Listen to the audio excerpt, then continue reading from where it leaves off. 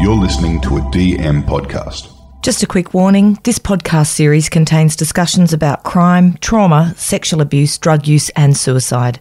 Listener discretion is advised. I used to rob banks in the 80s and 90s and did 23 years in prison in 3 different states. It took 30 years to talk about the sexual abuse that happened to me and the spiral into crime, addiction and depression that all occurred as a result. Now, having turned my life around, I talk openly to inspirational people about trauma, survival, transformation and hope. I am Russell Manser, and this is The Stick Up.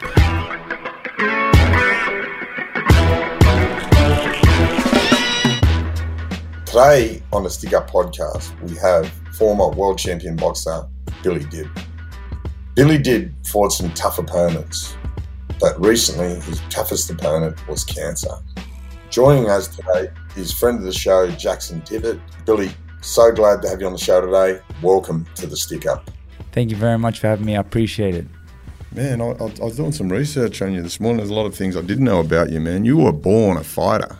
Man, I was born a fighter, definitely. I was born and bred a fighter. My mother's Palestinian, which comes from a fighting country, you know what I mean? So I think that was instilled in me from birth, you know what I mean? So I was born and spent a little bit of time in an incubator and I was a little bit unwell, but managed to get through it and, suffered from asthma and stuff like that as a young kid, getting bullied, all that business, you know what I mean? We'll get into that shortly. Yeah, sure, man. Like what was your earliest memory of the asthma itself? Because you had chronic asthma. Yeah. I had difficult mornings, difficult nights, days that I couldn't go to school because I was on the ventilator, and I'd get attacks just out of nowhere, you know what I mean? So obviously if you'd get a little bit upset and then an attack would come on, you know what I mean? So my mum and dad had to sort of look after that when I was a young boy growing up, and then, man, thankfully I found boxing, and as soon as I started getting fit, and I never had another episode again, ever. Yeah. Yeah. It's like the minute that I started to get fit and start to live well, and as a young fighter, you start to learn about the things to eat, not to eat, and dieting and running and training. And the more I got fit and the more I got healthier, the better it got. Let's talk about your upbringing. What was your family structure? Brothers, sisters, mum and dad? So when I was born, I was born into a family that was 4 boys. So it was my brother Jihad, my brother Imad, Muhammad, Nasser, and then I came after them, which is so. I remember early days we lived in Hurstville. So we lived in Hurstville. We lived in a unit in Hurstville, Hillcrest Avenue. It was good times, you know what I mean. And then when my sister was born, 3 years after me, my dad bought a convenience store in an area called Engadine, which is like basically predominantly white. Mm. And here we are, like a Lebanese family, brown hair, brown eyes, dark skin complexion in this Anglo area. We used to get picked on a daily basis. My dad just felt like it was an opportunity to lock us into this business, and he bought it a mixed business, and me and my brothers, we learned to run the store and learned customer service. That's what my dad wanted. He wanted to teach us customer service, teach us manners, how to speak to people. So he sort of moved us away from the Lebanese culture to Engadine to basically start a life there. And then a few years after that, my younger brother Yusuf was born. So big family, we grew mate. up in a family of 6 boys and 1 girl. Growing up there, mate, you talked about encountering bullying. Mate, tell us about bullying and racism. What does that do to a young man's mindset? For me, as a young boy, because I had my older brothers, but it was so gapped out. So, for example, by the time I got to, year 1, my brothers were leaving to, then I was in year 1, my brother was in year 2. But he wasn't much of a fighter. My brother Nasser wasn't much of a fighter. He was a very quiet kind of kid, more about watching TV and that. So he wasn't. Which is the brother that's now a politician? That's my brother Jihad. Yeah. Yeah. So, but my brother Nasser, he wasn't much of a fighter. He was just very chilled, loved to watch movies and stuff. And then you had me. I was super active, wanted to fight anything that moved. Yeah. So at school, getting bullied and that. times people would spit on you, you know, throw things at you. So, sometimes I didn't want to go to school. I'd tell my mum, Dad, Mum, can I have a day off tomorrow? Like, you know, it was just one of those things, you know. You'd be walking to school, and I remember one time walking to school and a bird pooped on my shirt, you know what I mean? Good luck, mate. I was like, I got to go home, because that's a point where you're going to get picked on, you know. People are going to look at you, you're dirty, you're disgusting and whatever. So I was like, man, I got to go back home. I remember that day vividly.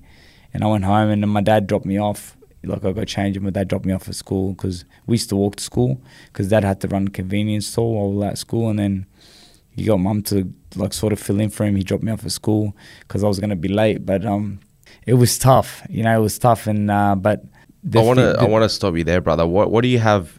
First of all, thank you for coming on with me and Russ, and Thank you. I'm so glad to see you going well, and we obviously wish you nothing but the best. I want to ask, for anyone going through bullying, what's your best piece of advice? Well, my dad's whole thing was kill him with kindness. Yeah. You know what I mean? That's what we were talking about yesterday. Kill him with kindness. That was my dad's thing, was like, listen, you're going to win him over eventually, you know what I mean?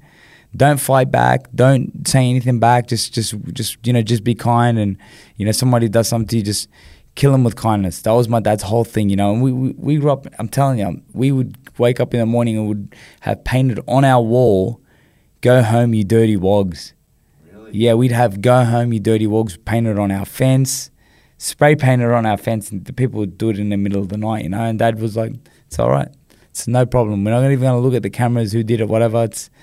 We're just going to keep rolling on. Eventually, we're going to win them over." And that's exactly what happened, you know, because my father's a very wise man. He's still around now, thank God. But he's very, very wise, and his whole thing was, you know, you win them over, and we did. You know what I mean? Like, through, you know, once I started boxing at the age of 12, and, you know, what I did was I asked the principal, I was like, listen, I think I could do something that would really help help me through getting through school. And he's like, what is it? And I said, could I create a poster and can I plaster it all over the school, inviting everybody to come watch me fight? And he's like, absolutely, you know, if you want to do that, you can. And that's exactly what I did. I just made this poster saying that Billy Dibb's fighting at the Sutherland PCYC, come down and support and whatever. And all of these kids came from school. Next day, I was like the biggest hero at school. Honestly, I was. It was like, I fought on Saturday. On Monday, I went back to school. Everyone was like so happy that I won, and everyone was cheering me on. And it's like I won them over, you know. It was perfect. Tell us about your first walking into the PCYC for the first time. What was the feel? It was amazing. I remember the day vividly. My dad, my brother had given me a signature pair of gloves. You know, like you got gloves, and then you got signature gloves, with gloves that like you sign on them, right? That's why you won. Yeah, and so he gave me these gloves, right? They were Ring Pro signature gloves. You could barely get them on. I had them on, and my dad and to go to the PCYC at that time cost $1 a session. So it wasn't like 20 or 30. It was $1 a session. You just go in, put $1 coin in a tin, and that was your session right there. So I walk up the stairs. My gloves were on, so I used my elbow to knock on the door. My dad put the $1 coin in between the thumb of the glove, and I walked in, and the trainer was like, "Can I help you?" And I was like, "My name is Billy Dibb, and I'm here to box." And he goes, "How'd you find out about it?" I said, Mr. Carpenter from footy training suggested that I do a bit of boxing. He thinks that I've got the talent to be something special. And he goes, "All right, well, let me assess that." And I said, "Well, this is the $1 coin." He goes, "Well, you don't need your gloves on." He goes, "Because have you ever skipped before?" And I was like, "Oh, I do a bit of skipping at school." He goes, "Good. Take your gloves off, put the $1 coin in the tin, and grab a skipping rope." And that was just the beginning of it. And I just remember walking in the gym and looking around, and there was this amazing portrait on the wall. It was painted on the wall. It said, "If in doubt, jab out."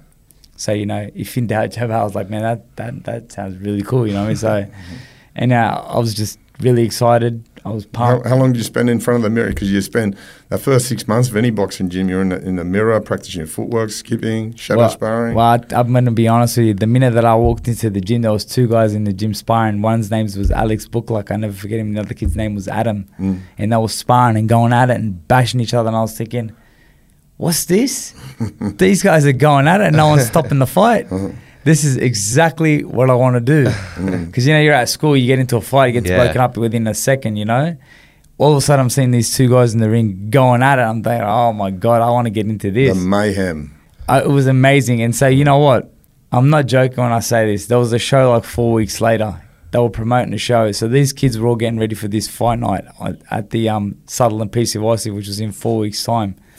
And I said to the coach, his name was Rusty Penton. I said, Rusty, listen, this was a few days after coming to training. And I was only training on a Tuesday and Thursday. I said, Rusty, I want you to put me on that show. And he goes, mate, you've never boxed in your life. I said, listen, I've watched plenty of Rocky movies. And I know, listen, me and my brother, I got 5 brothers at home. We fight all the time. My dad sells boxing. My dad sells these Rocky boxing gloves in our store, and we put them on and we fight. I go, believe me, I'll chase the guy down. And he's like, mate, you know, you're not ready. I said, listen, Rusty, please put me in. Just put me in, please. And he goes, all right, you're going to get me your birth certificate and all this stuff. And he goes, what's your full name? And I said, my full name is Bilal. My middle name is Muhammad Ali and my last name is Dib. And he goes, mate, don't say that. And I said, listen, I'm not lying. My father's name is Muhammad Ali. And my dad had the name Muhammad Ali before Muhammad Ali had his name. Yeah. He was Cassius Clay when my dad was Muhammad Ali. And he's like, are you joking? And I said, mate, please look at my birth certificate. It says Bilal Muhammad Ali Dib. That's my name. And he goes, all right, maybe you are destined, you know. So I had my first amateur fight on that 4 card. weeks deep, yeah. Wow. 4 weeks. He just threw me right in the deep end, and that was the starting point. I never really, you know, you learn your craft. I was just learning on the go. Yeah. And then they used to call me a spoiler because when the bell would ring, I didn't have no style. I just used to chase the guy. You know what I mean? I used to just throw punches. So they used to call me the spoiler. When you were entering the ring before each fight, what went through your mind? Did you know you were gonna, like, did you have that Mike Tyson mentality where you knew you were gonna win the fight, like you almost manifested, or earlier on? No. Okay. Earlier on, like when I first started boxing as an amateur, I was a very, very nervous kid. Yeah. Like as you are, but nerves make you sharp, right? But so my first time that I boxed, at the Sutherland PCYC, I boxed a guy by the name of Tommy Brown. And Tommy Brown went on to be a good fighter. Tommy, yeah, Tommy was at the time he had something like 100 amateur fights, and so they put me in an exhibition against him. You know what I mean? And he looked after me, but it was like fun to get in, and so it wasn't really. It was an exhibition bout. Then my next bout after that was actually a fight, and I fought a guy by the name of Shane Georges, and he was looked after by Billy Hussein. And another guy called Bernie. And you later come to have a pretty good working relationship with Billy Hussein, didn't you? That's right. Yeah. So we started off as enemies. Yeah. You know what I mean? I was always fighting his kids and people from his gym and that. And I only ever lost to that Shane Georges. So from Billy's crew, I only ever lost to Shane Georges. And then after that, I lost my first amateur fight. Then I won my next 3 in a row. Then I lost another one. And then after that, it was like I went on a winning streak of like 20, didn't you go? It was like 40 fights. 40 fights straight. 40 fights. How many losses have you had in your whole career? So as an amateur, I had 113 fights. Yep. I had 98 wins and 15 losses. Damn. Yeah, which was pretty cool. And then the majority of my losses were international bouts because, you know, you're up against like Uzbekistan. You know, internationally, when I was fighting internationally, I lost to Korea. So, you know, like, I got the great experience working under Coach Bodo. So I lived at the Australian Institute of Sport. Yeah, down in Canberra. Yeah, but the amateur boxing career was awesome. I like, when you talk about that mindset, yeah. When I was on that winning streak, I was like, all I got to do is turn up and I've already won. And I had this trainer at the time, his name was Harry Hamoud. He was a mad trainer. Mad. And he was all about having fun, you know what I mean? And the way, like, we'd go to the weigh-in and he'd see my opponent, he'd tell my opponent, listen, you don't want this. You know what I mean? You're making a mistake. You need to go out and tell your trainer that you want to pull out.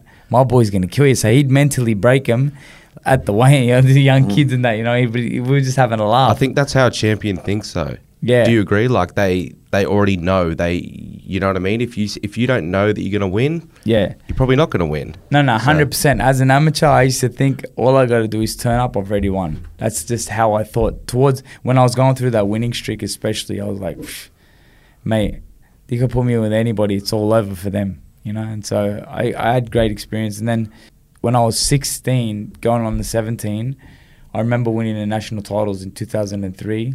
What was it like getting your first belt? Oh, wow. Man, like I remember winning my first belt as an amateur. Like an amateur, they give you like a belt. I was like, man, I was walking around like it was a world title. Yeah. No joke. So I was posting up photos with it, and you know what I mean, like taking pictures and putting photos up in the house, and it was definitely like good times, you know. But I fought in this tournament where it was Australia versus Ireland, and they gave you a belt at the end of it. So if you win this tournament, you get a belt. So I was ecstatic. I won this belt. It was like, man, I was walking around proud as punch.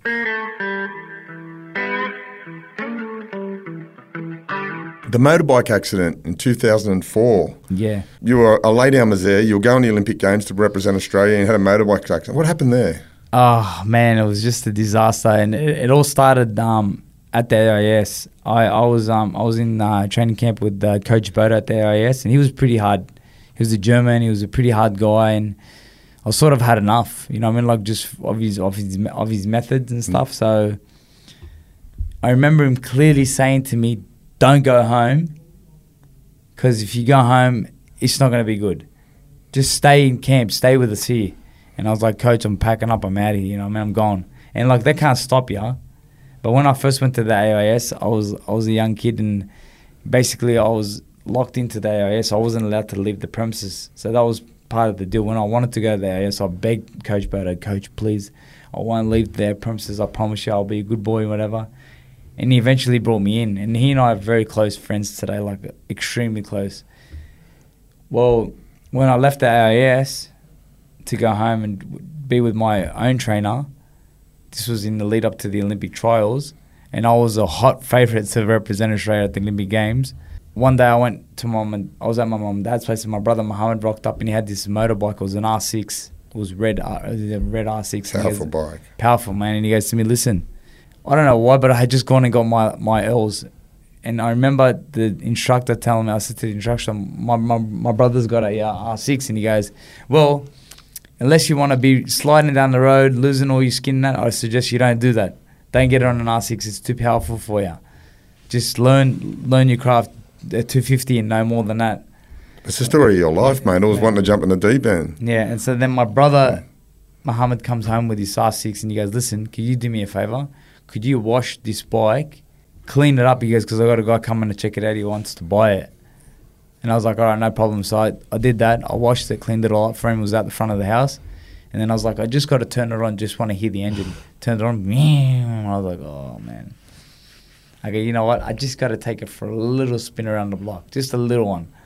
No big deal. And so I get on the bike. A few houses down from my mum and dad's place is my uncle's house. I'm riding past my uncle's and I stop. And my cousin goes, what are you doing? And like, I'm just going to go for a ride. He goes, why ain't you got a helmet on? And I was like, nah, it's not a big deal. I'm just going to go. And he goes, no, wait 1 second. He goes, I'm going to get a helmet for yourself and I'm going to get one. He goes, we'll go together. So I got him, all right, go get 2 helmets and come back. So he comes back with 2 helmets. I put a helmet on, plug it up. I go, listen, I'm going to go for 1 lap by myself. Then I'll come back and get you and we'll do one together. And he goes, all right. Now I went up the street, turned left. I fanged it down the street. I hit like 160 Ks on this bike. Powerful bike, man. Anyway, so then I get to the end of the road and I'm thinking to myself, you're an absolute idiot. Somebody pulled out from their driveway, then you're dead, you know what I mean? So I was like, I've got to get off this bike. I'm just going to push it back home. That's it, I've had enough, you know what I mean? My heart was pounding 1,000,000 miles per hour. I stopped the bike. I thought I kicked it in neutral, and it was still in first gear, and I accelerated. When I accelerated, the thing popped up on one wheel, and the force of it pushing me like back made me accelerate even harder. Yeah. And I accelerated. In the end, I was like, I got to let go of the bike, otherwise I'm going to die. So I just all I did was just do that, and the whole bike just went. Shoo, shoo, shoo. It landed on the grass. Nothing happened to the bike. Nothing happened to the bike. I landed on the road. Shoo, going down the road. I had a singlet. Oh. I had shorts on, and I had a pair of Nikes on. My Nikes melted. Oh. The side of my Nikes melted. My skin was like, all of this here was all ripped out. My shoulders, everything was just tore up. And the Olympic trials was in like 2 weeks' time. Man, I was a complete mess. That's obviously the lowest of low. Like, that's one of your lowest of lows in life. How do you rebound from that? The greatest thing that could happen to anybody happened to me after that.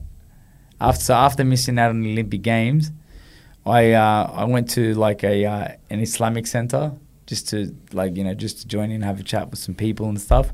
And there was a guy there by the name of Adam Huda. And Adam's a lawyer. Chris he works for Chris Murphy. Yeah, that's correct.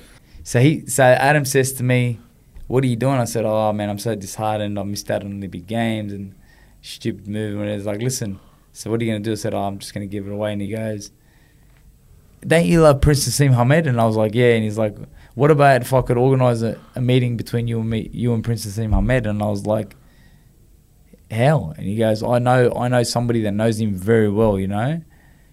And I was like, "Fuck, man, if you could do that, that would be unbelievable, you know." And he's like, "Would your dad let you go to the UK?" And I said, "Absolutely, 100%.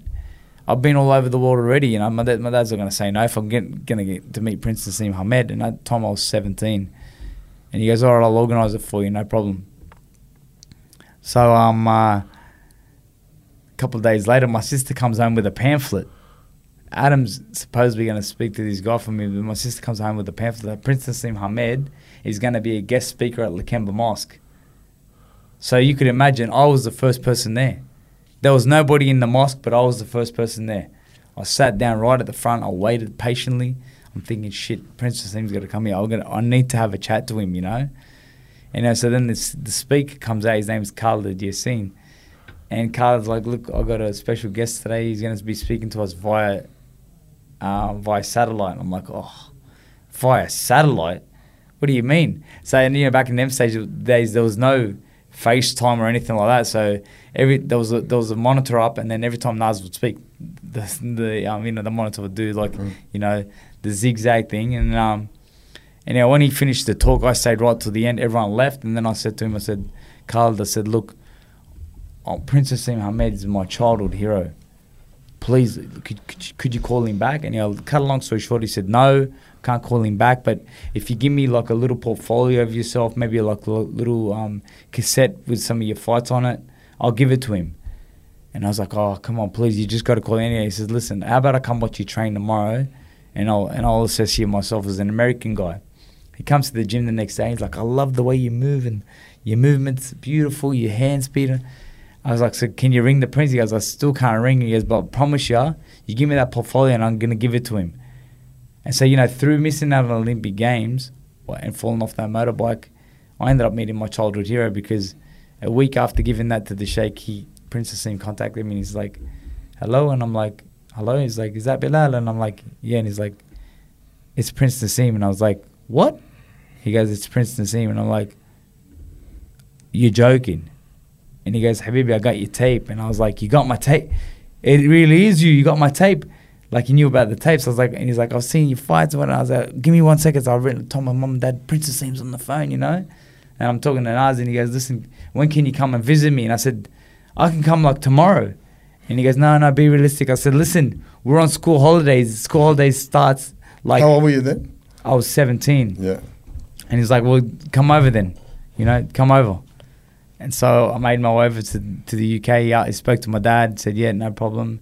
My dad said, "We'll send him over." So I was in the UK a couple of days later and spent the next 3 weeks with Nas, and most unbelievable experience, built the most amazing relationship with him. And basically, he gave me some instructions. I contacted Harry, said, "Harry, can you come over to the UK? Nas wants to give us, some advice and whatever." So Harry flies to the UK again. We spent some time with Nas together. He gives us a bit of instruction. We go home, and I just turned pro right away. Boxers over in UK are treated like gods, eh? It's different. Oh man, it's unbelievable. Different game over there. If you're a star in the UK, if you're a champion, you're a star. Yeah. And like Australia is like, they're giving Tim that superstardom. Like everyone's behind him because of, obviously, he's a great fighter, number one, but he also carries the Zoo name, and Zoo is like very loved. Yeah. But if you're just a regular fighter and you become champion of the world, very hard to get the Australian public to really get behind you.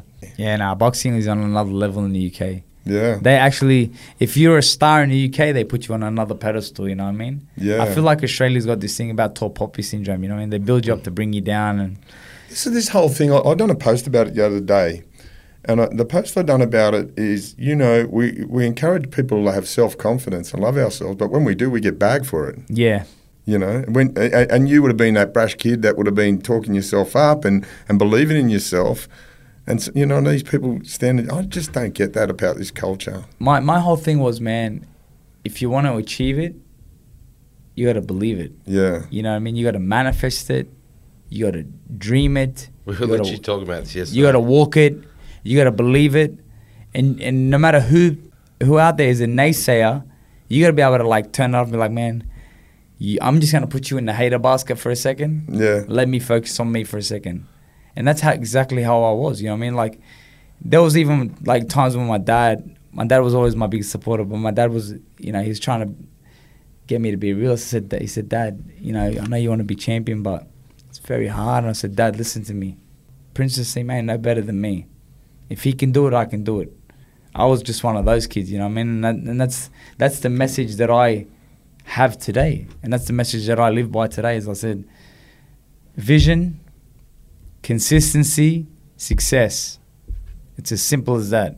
If you've got a vision and you're serious about your vision and you've manifested it and you're consistent in your approach, when you're consistent means that you go out there and you work on exactly what it's going to take to get to that point where it's successful. So, for example, as a young boy, I knew that if I wanted to be a champion, I had to run, I had to train every day, I had to eat well, I had to get my rest, I had to listen to the trainers around me. That was the only way that I was going to achieve success. So it's like this: vision, consistency, success. It's as simple as that. Beautiful message. Beautiful message.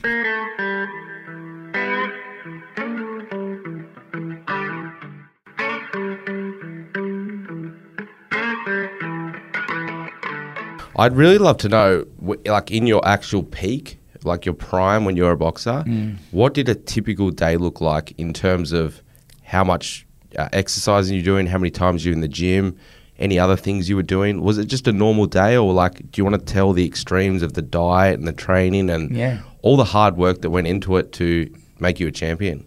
So when I won the world title against Zolani Morali in 2008, that preparation wasn't a long one. It was probably like 5 weeks. Wow. But I had previous fights in the lead up to that. So I was, like, always in the gym. I was fit, and I was working with Johnny Lewis at the time.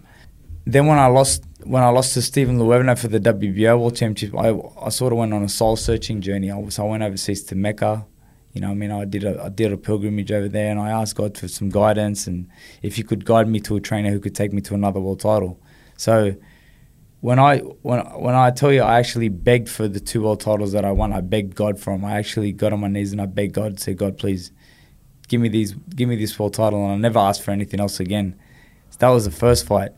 Then when I lost to Luevno and I wanted another world title and I went to pilgrimage, I did the same thing. I said, God, I will never ask for another world title again. Just give me this one and give me success with it, and I'll never ask you for anything again. It's like I fought for 5 world titles, but the 2 that I begged for is the 2 that I won. That's powerful. Yeah, when I actually won, when I was in the lead up to winning that world title, in the lead up to winning the IBF world title, my mindset and my training regime was unbelievable. I was in the gym every single day. I would say multiple times, or multiple times. I was training say 3 times a day. Also, I was doing boxing, strength and conditioning, and I was doing running. So twice I'd be in the gym. You know what I mean? Like 1 time for the boxing, 1 time for the strength and conditioning, and then the other time I'd be on the road running. And that was like every single day, 6 days a week. If I fought on Friday, my trainer would be like, having the next 5 or 6 days off. I said, no, I'll see you in the gym on Monday. I was just determined. I was like, I have to get to the world title, and I'm going to leave no stone unturned on my way there. And that's exactly what happened. So we had 9 fights leading into this world title fight against La Ceiba, and Billy Hussein had a rule. His rule was, you're not going to fight for a world title until you've had 10 fights with me. I want to reshape your style. I want to do things. So I need 10 fights to get you to that point. Well, after 9 fights, I was ranked number 1 in the world, and we couldn't go anywhere else besides the world title fight. You know what I mean? It was like, if we didn't take that fight, then we'd fall back. And so our 10th fight ended up in for the world title. But I was in the gym nearly every single day in the lead up from 2008 to 2011. I can tell you there's only a few days that I took after the gym. Like I was traveling to America to train. We'd travel to America, arrive there in the morning, we train that same day. Yeah. Boxing's a very lonely sport. Like, you do your road work, you're on your own. You know, you're in your head a lot when you're boxing. There's no teammates. There's no if you're losing, like if you're behind on points or whatever, there's no one else to jump in and throw a few punches for you. What did you find out about yourself in that? Like, you're on a run, you're doing a 10K run, you're trying to pull a time down, you're trying to do it fast to improve. What was the things that you found out and you liked about yourself when you're in that moment? The one thing that I found out was that I had the ability to dig deep. I had the ability to dig deep. And like, where did that come from? It just came from my childhood. You know, I remember growing up, man, and certain things would happen around me. You know, like I remember, you know, when I was a kid growing up and all the bullying going on and that, and I'd think to myself, one day I'm gonna be the best in the world. Like, I was determined from the age of 12. As soon as I discovered boxing, anyone and everyone that I knew, anyone that spoke to me, I would tell them, listen, I'm going to be champion of the world. You remember my name. You watch, I'm going to become champion of the world. And people were like, oh, man, this kid's so young and brash. But it wasn't that I was brash or cocky, but I was just confident in, I knew what I wanted. It was destiny for me. It's like, I knew I'd get there. And so, you know, you're talking about things that I would think about, like while I was on the road running by myself, I would actually envision the guy that I'm fighting running next to me. And I'm like, no, fuck you. Yeah. Fuck you, I'm going to beat you. You know what I mean? I never like, I always thought, I'm going to outdo this guy. So I always imagined my opponent was next to me. Even when I was training in the gym, I imagined him there next to me. And so when I first linked up with Billy Hussein, he had a rule about this 10 fights. We're not going to fight for a world title for 10 fights. So don't come to me and tell me that there's an opportunity and you manage all. He goes, I'm telling you now, it's 10 fights or I don't want to be involved. And then he asked me, what do you want? And I said, I want one-on-one training. I don't want anybody else in my gym. This is my gym and I don't want anybody else here. And at the start, it was cool. You know, I mean, it was just me and him, and I'd go and do our thing. Then he started bringing sparring partners in. That was nice. So and then slowly, when I became champion of the world, we sort of built a really cool stable. Like, people wanted to join our team. Yeah. And then all of a sudden, you got teammates hanging around you. You know, and I remember when I fought for the IBF World title, we went on a training camp to the Gold Coast. At the time, I was being co-managed. I've seen the photos that Greg Walker's Team Phantom. Man, that's right. I've seen that photo. I've seen that group photo there of Corey McConnell. That's right. I was co-managed at the time by a guy called Mike Altamura, Mike Carianis, and my brother Emad was the one overlooking everything. Well, we went on a training camp. We took basically took a team of like 5 guys with us. Like people that were training alongside me, that go running with me. And it was cool because I was like, I want to outdo them. Yeah. You know, I'm going to outdo these kids. I'm going to show them what it takes to be a champion, you know what I mean? And that helped push me to the next level. And when we were actually preparing for the world title fight, we had mad sparring. We had Daniel Inarnazo. We had Bilal Dib. We had Joel Branca. All of these young talent that was coming up in Australian boxing, we just crammed everyone into this camp and got the most amazing rounds in. And just, I was so prepared. By the time that I turned up to fight for the world title, I was like, shit, all I got to do is go and collect this belt. It's mine. I was so confident. Like, there was nothing in my mind that day that was negative. I was like, I'm going to kill this guy. It's over. People dream of meeting Oscar De La Hoya, Shane Mosley, and you signed up. You were like, that was big news at the time, mate. Because for someone like Oscar De La Hoya to identify your talent, mate, how'd that make you feel? Man, the story behind that it's an incredible story. It was an unbelievable story. So it was my 21st birthday. Jeff Fennick decided that he's going to take me to America to meet Mike Tyson. So in a matter of 6 weeks, I'd connected with all these amazing people, and I was like, America's the place to be. You just got to be there to get in the mix. That's the place to be. If you want to be in the mix of the world of boxing, America is the spot to be. You have to be there. And so while I was training with Mike Tyson, I went to this store in Fashion Show Mall in Vegas, and there was a guy that had a picture with Prince Nassim Hamed on the wall, and I was like, you know the Prince? He's like, yeah, he's a good friend of mine. I was like, man, me and him are like brothers. And he's like, really? And I'm like, yeah. And he goes, he's in jail. I said, no, he got out yesterday. He goes, what do you mean he got out yesterday? I said, he got out yesterday. He rang me. I go, you mustn't be very close with him if he didn't ring you. He rang me, you know, and I was rubbing it in. And then he started asking me a few questions, and he goes, are you signed up to anybody? I said, nah. And he goes, I'm very good friends with Oscar De La Hoya and Shane Mosley and Bernard. They always come in my store and I look after them. I said, really? You're talking about Bernard Hopkins, the executioner. Yeah. So then I said to this Joe Me, his name was Joe Me, I said, Joe, if I give you a disc, a highlight video, can you send it to whoever? Because I was at the fights the other night and I gave a disc to Eric Gomez and he said he would pass it to Oscar, but whether he does or not, I don't know. But could you give one to Shane? And so he sent it to Shane Mosley, and then a few days later, Shane contacted us and said, listen, get that kid to call me. And I was with Joe, come past the hotel, and he saw me. He's like, listen, Shane wants to speak to you. I said, man, that's awesome. I'm on the phone with Shane. Shane's like, listen, how would you like to come to Pomona, California? And I was like, I'd love to. He goes, I live in an area called Laverne, but we can go to my training, my gym in Pomona. We can work out. And I was like, oh man, that's insane. Please, Shane, I'd love that. And he goes, I've seen the highlight video. He goes, man, you fight just like Prince Naseem Hamed. And I was like, well, he's my childhood hero, you know. And I go, and he and I are good friends. And so I rang my trainer Harry, who was in Australia. I said, Harry, listen, I need you to come to America. And he goes, what for? And I said, Shane Mosley wants to trial me out. So I think you might want me to do some pads or whatever. Like, can you come and like help me? And he's like, of course. I'll book my flight right now. A few days later, Harry was in Vegas. We drove down the next day to Laverne, met with Shane at his house.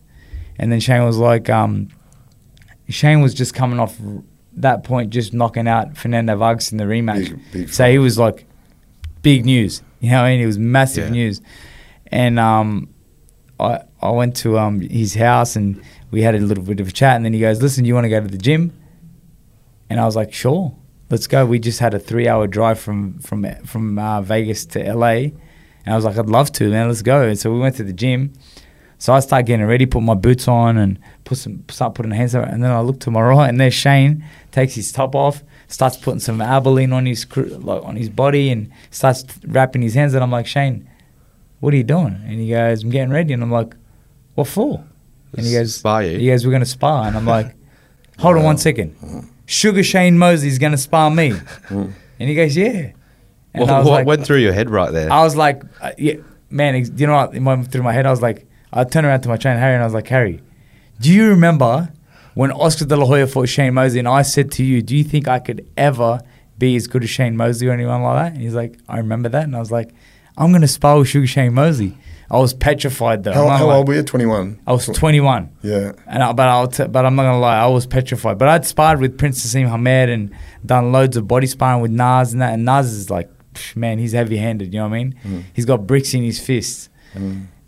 And I get in the ring with Shane and I'm so nervous and so like timid. Every time he feints me, I'm like getting all jittery and stuff, and then he just like sort of taps me with a slap, you know what I mean? Like, and then bang, he just slaps me like real slow. But my mind was nowhere. Like, I was like, man, I'm in the ring with Shane Mosley. This is crazy. I want people to film it, and I just want the footage, you know. So I come back to the corner, and my trainer Harry's like, listen, you made me get on a plane and travel all the way from Australia to Vegas, and then drive 3 hours to California for you to do that shit. He goes, if you're hoping to get signed to Golden Boy Promotions, he ain't going to sign you like that. He goes, go out there, don't show him no respect, fuck him. He goes, go out there and do exactly what you do with Prince Naseem Hamed. He ain't no better than Prince Naseem Hamed. And I was like, all right. So it's like the switch just turned on. Yeah. I was like, if I don't show him what I can do, he's not going to sign me up. So I just turned on that spoiler, just started chasing Shane and trying everything to land punches, flying uppercuts, left hooks, right hands. After 3 rounds of sparring, he took his gloves off and I was like, oh man, he's not impressed, you know? But he was. And I was just looking at him, he was like, listen, Billy, what's your plans over the next couple of years? And I was like, shit, I just want to become champion of the world. And he's like, I really believe you're going to get there, man. He's like, how would you like to be signed to Golden Boy Promotions? And I was like, you're joking. And he goes, nah, I'm serious. And the thing behind that is that one of my childhood friends who I travelled, I fought for Australia and I had a friend who fought for Mexico. His name was Abner Mares. And Abner Mares went on to become a sensational world champion, you know what I mean? And I remember contacting Abner and asking him, how can I get in touch with Golden Boy Promotions? And he sent me their website and said, you just got to email them and stuff. All of a sudden now, Shane Moses is going to sign me up, so I'm going to be like relinking big up news with, in Australia. It was massive, you know what I mean? When you signed up with them, that was like pioneering stuff. I was the first Australian to be signed to Golden Boy Promotions. I was the first Australian to be signed to an international company like that. And it was, man, it was huge. So There's some good fighters around at the time, wasn't there? There's some good Australian fighters. Like we had Michael Katsidis. Yeah, Robbie Peden was over there. He was sort of on a decline there. Yeah. But Michael Katsidis he was making noise in the UK. He just beat someone they said that he was never going to beat. So he was doing good stuff in the UK. Yeah. And then once I signed with Golden Boy, because we lived in Australia and they were in America, so they could only afford to, bring me and my team over when it was a big event. So every fight that I fought on was like a extravaganza. And I'll be honest with you, the first fight that I had was, on the undercard of Shane Mosley versus Collazo. Then the next one was Oscar De La Hoya versus Floyd Malva. Wow. Then I fought on the undercard of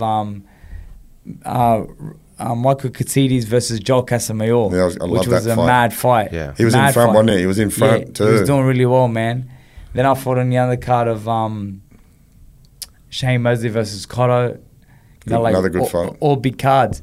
Winky Wright versus Icor Tay. And then the final one. He was another spoiler, Winky Wright. Yeah, Winky Wright just had that defensive style, and and then next thing you know, I had I fought on the undercard of Kelly Pavlik, who was like the big thing in boxing at the time, versus Bernard Hopkins. Bernard was supposedly getting old, but Bernard smashed him.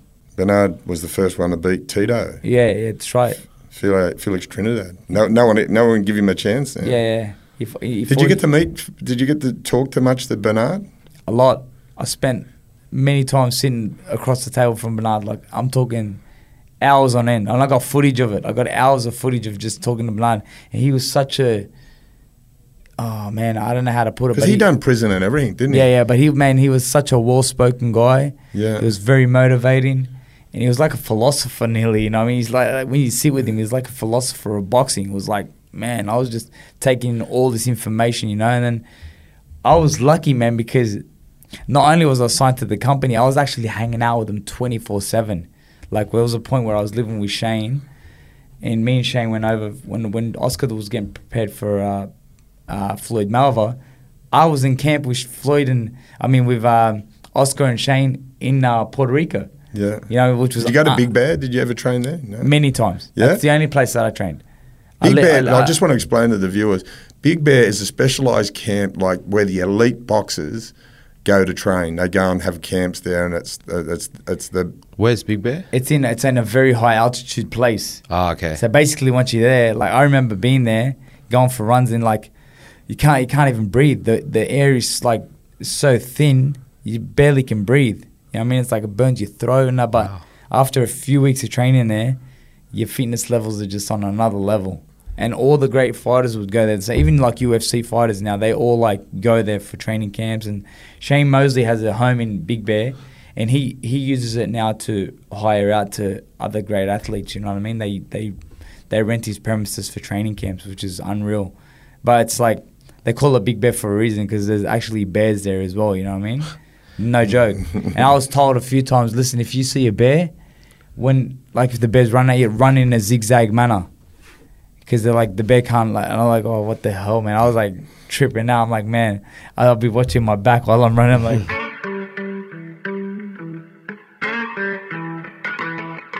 What was your most iconic moment in boxing or your career? The greatest moment of my boxing career was, winning the IBO world title was special. But winning an IBF world title in the fashion that I did, by shutting this guy Jorge La Cierva down and like nearly winning every round, that was probably the most amazing moment of my boxing career. Definitely. I've been watching the love and support. You got diagnosed with cancer, mate. Mate, and that was your last fight was on the Gold Coast, because I was there. I was talking to Billy Hussein and Bill El Dib. As you were walking out, I said g'day and wish you the best of luck. I don't know, mate, you get 1,000 people doing that. But mate, the diagnosis of cancer, mate, how did you respond to that? And what was going on? Were you feeling flat? Nah, man, it was one day I was in the gym. Oh, I was tired. And, you know, you just think that, maybe I'm overworking myself or whatever. I had those days where I was a little bit knackered. But one day I was in the gym, and Bilal Dib was in the gym as well. And Billy Hussein was like, we're going to do some body sparring today. And then Bilal Dib hit me right on the point of my colon, in my stomach. He didn't win me, and it was nothing like that, but I just felt this sharp pain, like a really stabbing pain. And I kept on working through the spine.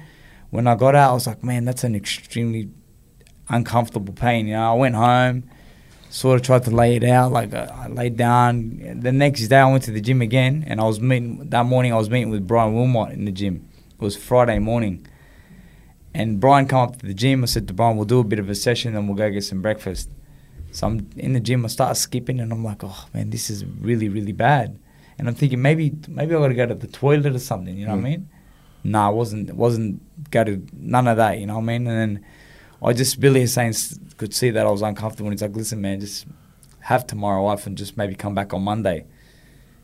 I have today off and come back on Monday. So I did that. I sat down and I said to Brian, you want to go? And he goes, yeah mate, let's just go. So we made our way over to Cafe Roman, to a cafeteria near my home, and we had some breakfast and just a coffee and that, and my stomach was on I was in like excruciating pain. I couldn't explain. And I'm talking to Brian, but I'm trying to hold in this pain, and then Brian finally said, mate, I've got to go. I said, oh, thank God, you know, I didn't want to tell him that I'm not well. So I rush home, and I'm so sick in the bathroom. Then my wife had to take my son swimming on a Friday, and I said to listen, just go swimming. I want to be all right, you know. And then I contacted her like literally 30 minutes later. I said, look, I can't handle it anymore. Just go about your day. I'm gonna jump in a cab and go to the hospital, or I'm just gonna call an ambulance. She goes, no, just call an ambulance. So I called the ambulance. They come and got me. Took me to the hospital. I was in a really, really bad state, man. Fast forward a couple of days, man, and I'm now in Norway's private hospital, and they run some scans and stuff, and they woke me up and they said, man, we found cancer in your colon. He goes, don't be alarmed, we're gonna get it out. He goes, I just need permission from your guardian or your wife or whoever, just to be able to operate on you. I was like, yeah, just contact my older brother. He's like, can we ring your dad? I was like, no, don't ring my dad. Ring my brother Jihad. What was the purpose of that? He wanted to ring just to let him know that they had to operate on me, because obviously, you know, I mean, there's risk involved. There's always risk involved, but at the time, my dad was in hospital himself with like basically dealing with prostate cancer, you know, and he had an operation to remove the prostate and all that stuff.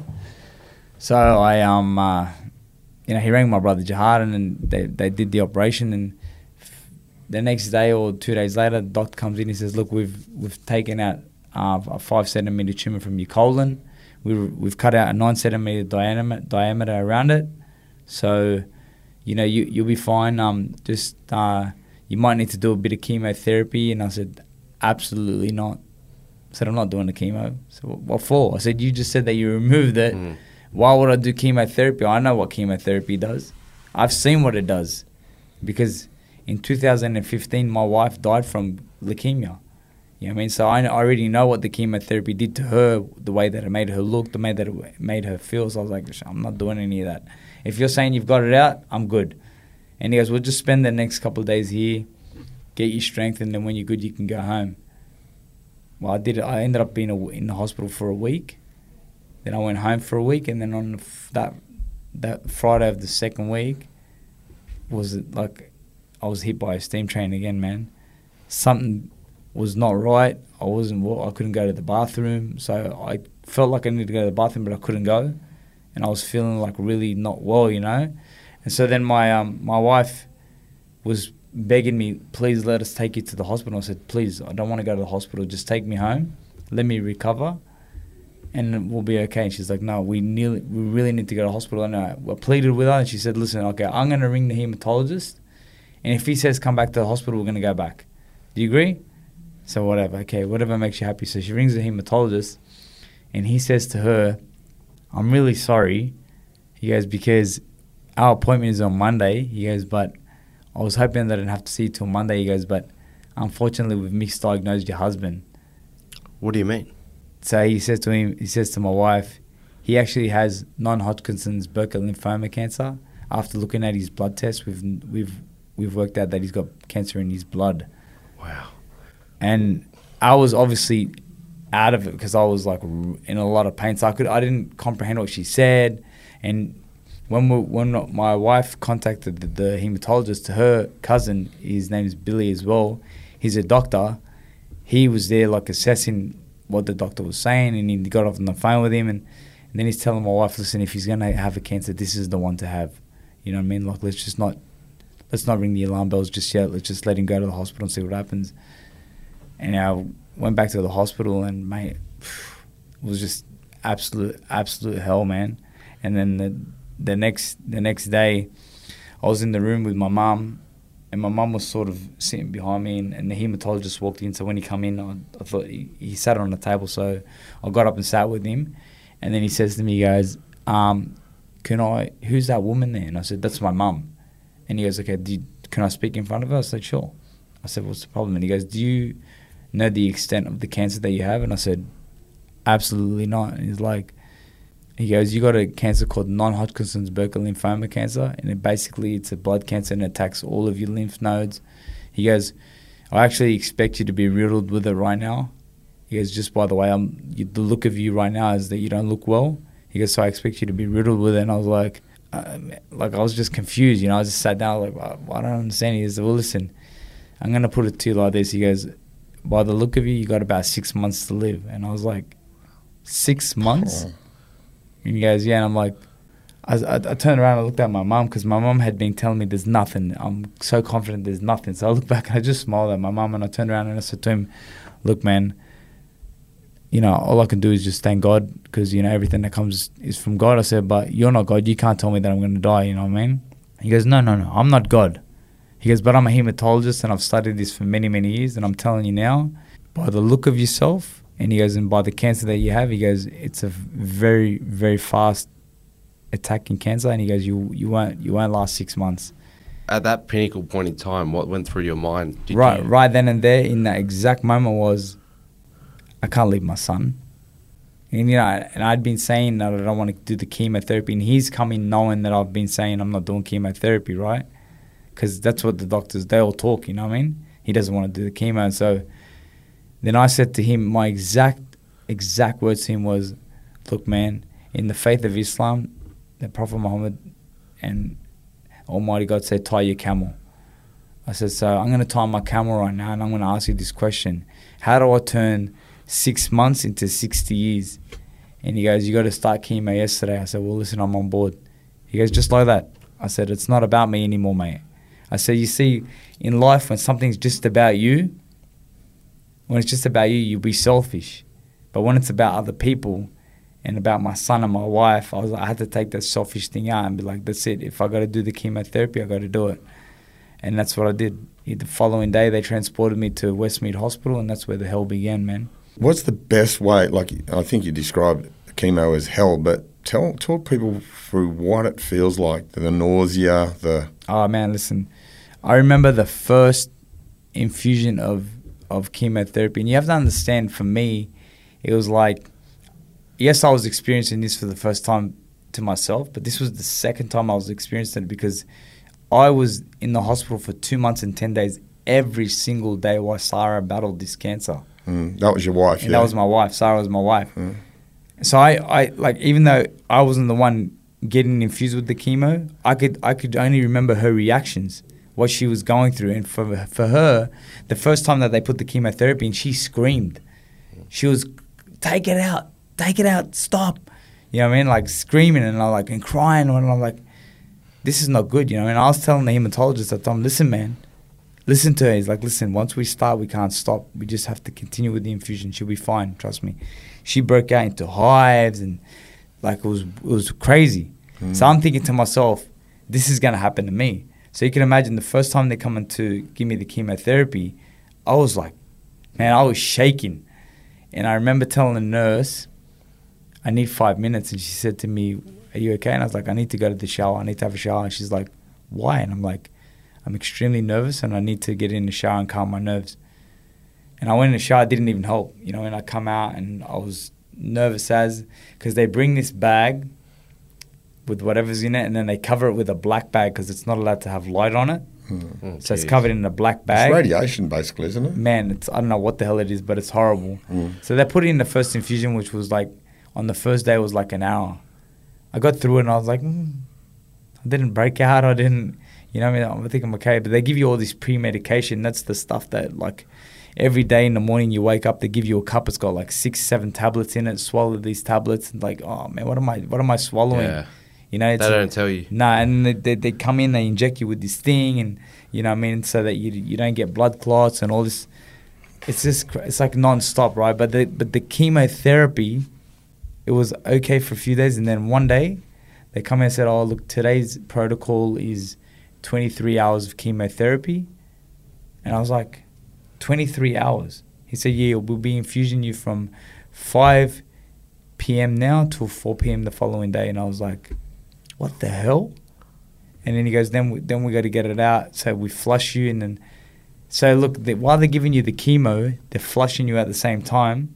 So every 20 to 25 minutes, you're getting up, rushing to the toilet. Oh. So there's no rest. The chemotherapy, people die from it because it deprives you of sleep. It ruins your appetite. So you lose weight. You start to get really, really skinny. And that's exactly what happened to me. And I went from 68 and a half all the way down to 57 and a half. I was like...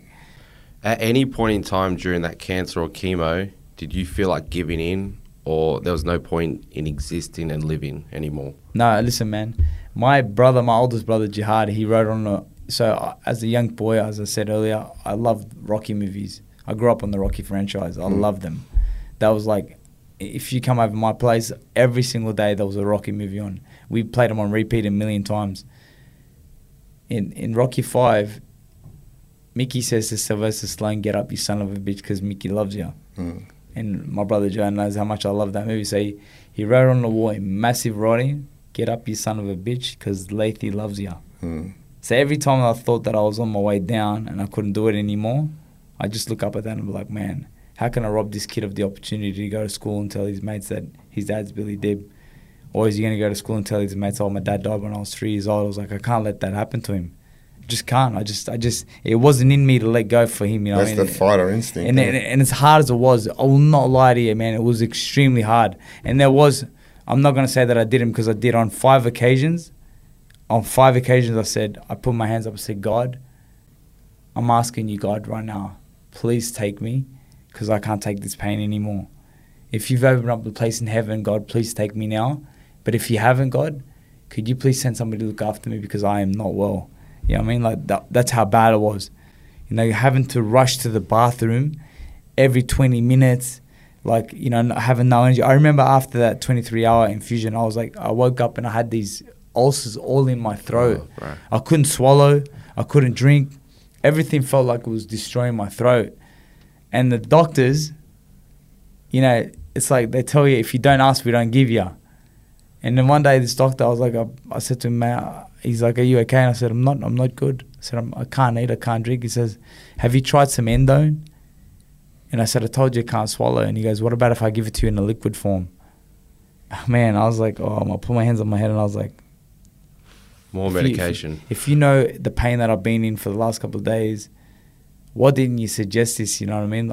I want to try whatever I can go to try now, because I'm telling you, I'm dying, man. And my weight's just dropping rapidly. They tell you to check your weight every day. Every day I check my weight. My weight's coming down by 1.5 kilos every day.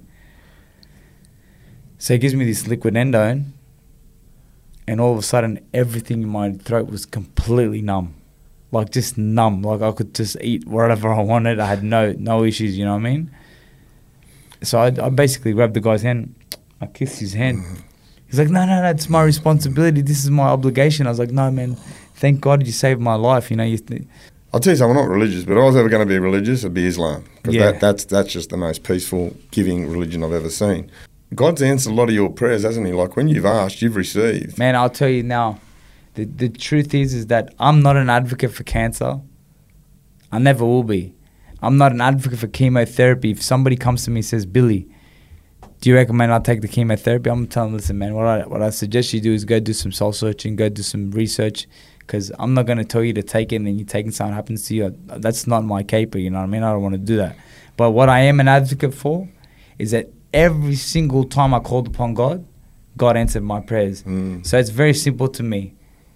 Faith, family, friendship, and love are the only ways to get through this cancer. Yeah. It's the only way. You know what I mean? And a purpose. Like, you need a purpose. And my purpose was, I'd put it in my head that I'm going to walk my son to school. And now, when my son turns 5, I'm going to go out of my way, no matter what's happening, to be the one to walk him to school every day. That's what I want to do now, you know what I mean? Because before getting sick with cancer, I'm just like everybody else. I wanted so much. I wanted this and I wanted that and I want to buy this car and I want to buy this house, and you know, it's all about attaining. And I wanted the world and everything in it. And then I got sick with cancer and all I wanted was time. And all I begged God for was time. I said, God, please just give me some time with my son and my wife. Just a little bit of time, please. Just let me out of hospital. After being in hospital for 28 days, I got on my knees and said, God, I'm begging you right now. I cannot take it no more, please. Just give me a few days with my son and my wife, please. Please, God. I can't take it anymore. A couple of days later, hematologist walks in. He says, mate, you haven't had a fever for a few days. We're going to let you go home tomorrow. He said, no, you said if I haven't had a fever for a few days, you'd let me go home. So I want to go home tonight. And he let me go home, man. So everything that I asked for from God came true. So that's what I'm trying to say to you. Is like, I don't understand how an atheist can get through something like this, man. That's just really how I feel, because in order to get through this, man, you need to have faith. You need to be able to call upon a higher power. And my higher power was obviously God, Allah subhanahu wa ta'ala, the faith of Islam. But you could be Christian, you could be Jewish, you could be Buddhist, whatever it is you are. Like, you know what I mean? You have to believe in a higher power to get through something like this. You have to.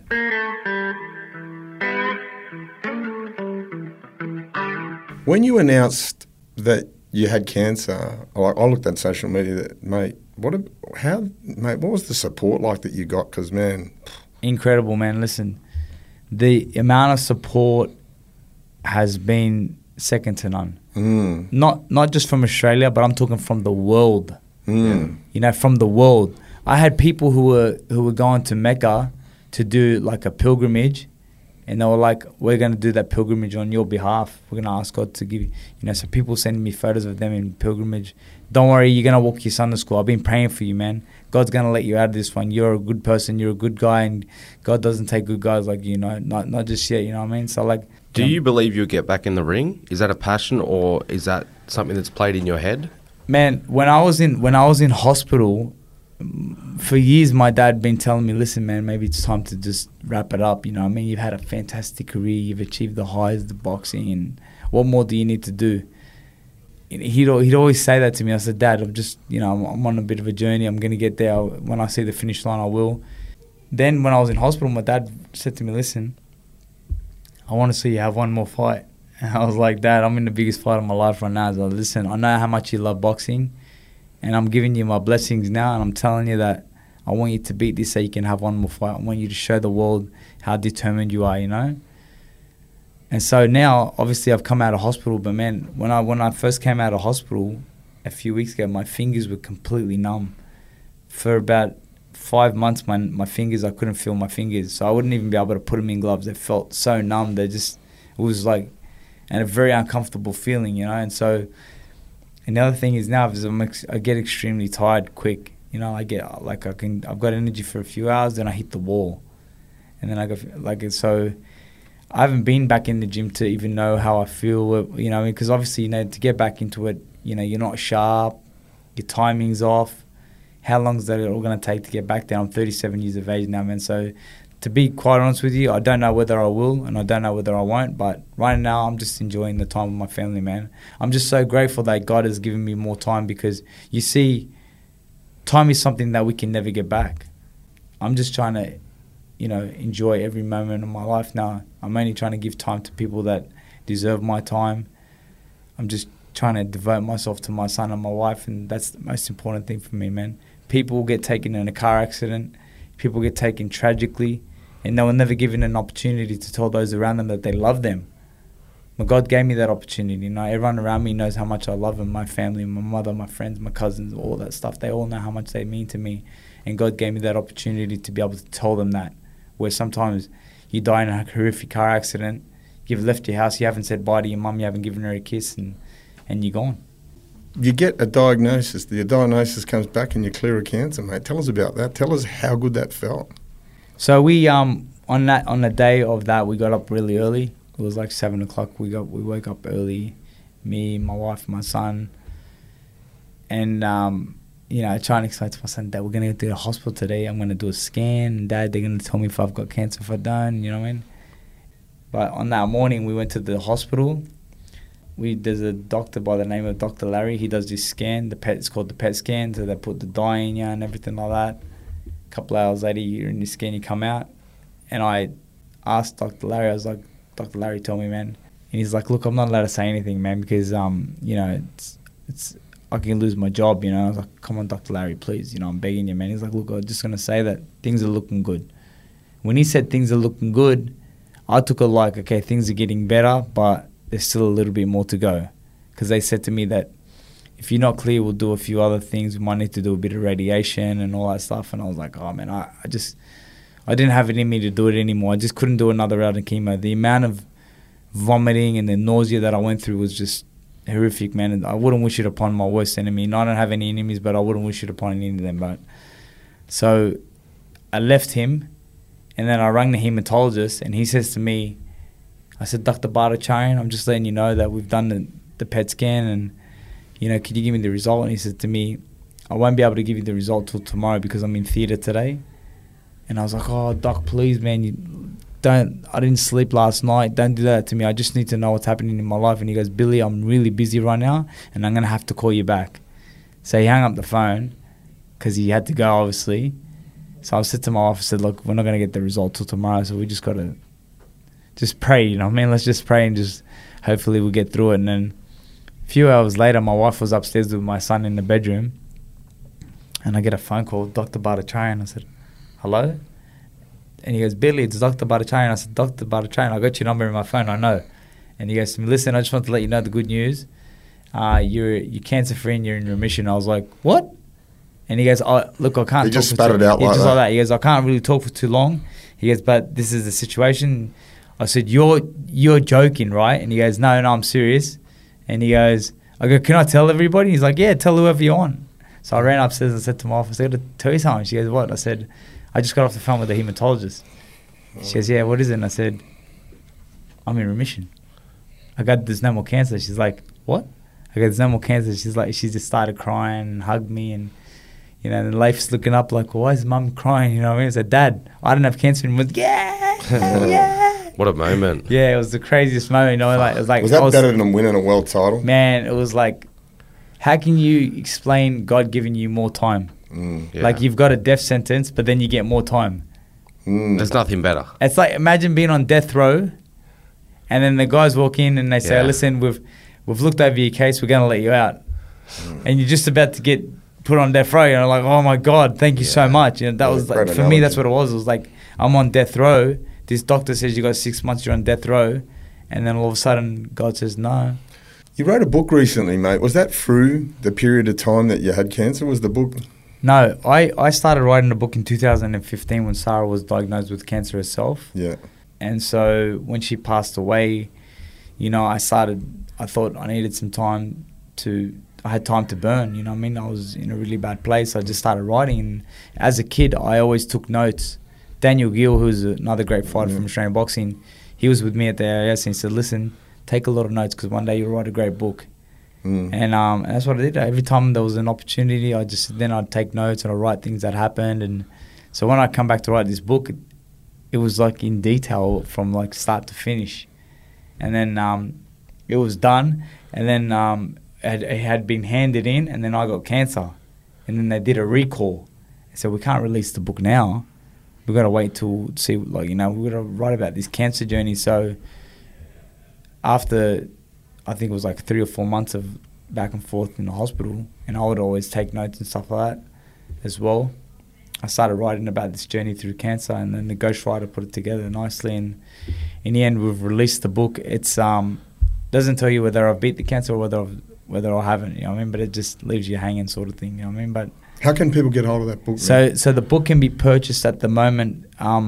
It's on pre-purchase at the moment at www.billydib.com. So you just go to my website. You can pre-purchase the book, and the book is going to be dropping in the next 1 to 2 weeks, and then hopefully we'll get distributed and everyone's going to get their book. I just want to say on my behalf, I respect you giving us your time. It really means a lot. I prayed for you a few times when we were talking, you know, a few weeks ago, and I just wish you nothing but the best, brother. You're an awesome guy. You got a great story, and we're just grateful to have you on. Thank you, man. I'm truly humbled. Yeah. And, I mean, thank you for having me on. It really means a lot to me, because everybody that says to me that they prayed for me, man, that just means the world to me. You're amazing. Oh, man, your story is just amazing. You're beautiful people, and your story itself is just, man, just a breath of fresh air, brother. Thank you very much, man. Thank you so much. And you're going to get back in the ring for that one last fight. Yeah, look, you got that fight behind you, brother. We'll see what happens. You know, obviously, to leave boxing on that last win is not the way that I want to go out, but I guess it all just comes down to my health and well-being, you know what I mean? That's the most important thing. If I go back to the gym and find that I'm not responding well, then I definitely got to not put myself in a position to get hurt, you know what I mean? But if an opportunity opens up and I feel good, then we may assess that. We'll definitely assess it. Brother, inspirational. Billy the Kid Dib, thanks for being on the Stick Up, mate. It's been an absolute... I rate this as one of the best wins we've ever done. So thank you for being a part of that. Thank you very much. Thank you for guest host Jackson Tippett for being here. It's been amazing. Appreciate that, guys. Thank you so much. And to all the listeners out there, as I said, you know what I mean? This book is not a book about boxing and all that stuff. No, it's a book about life.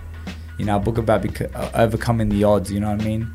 When people said you weren't going to make it, I made it. When people said, you know, don't do this, I did that. You know what I mean? So, like, it's one of them books about really believing in yourself and overcoming the adversity to go on and become a successful world champion. What a story. What an amazing story.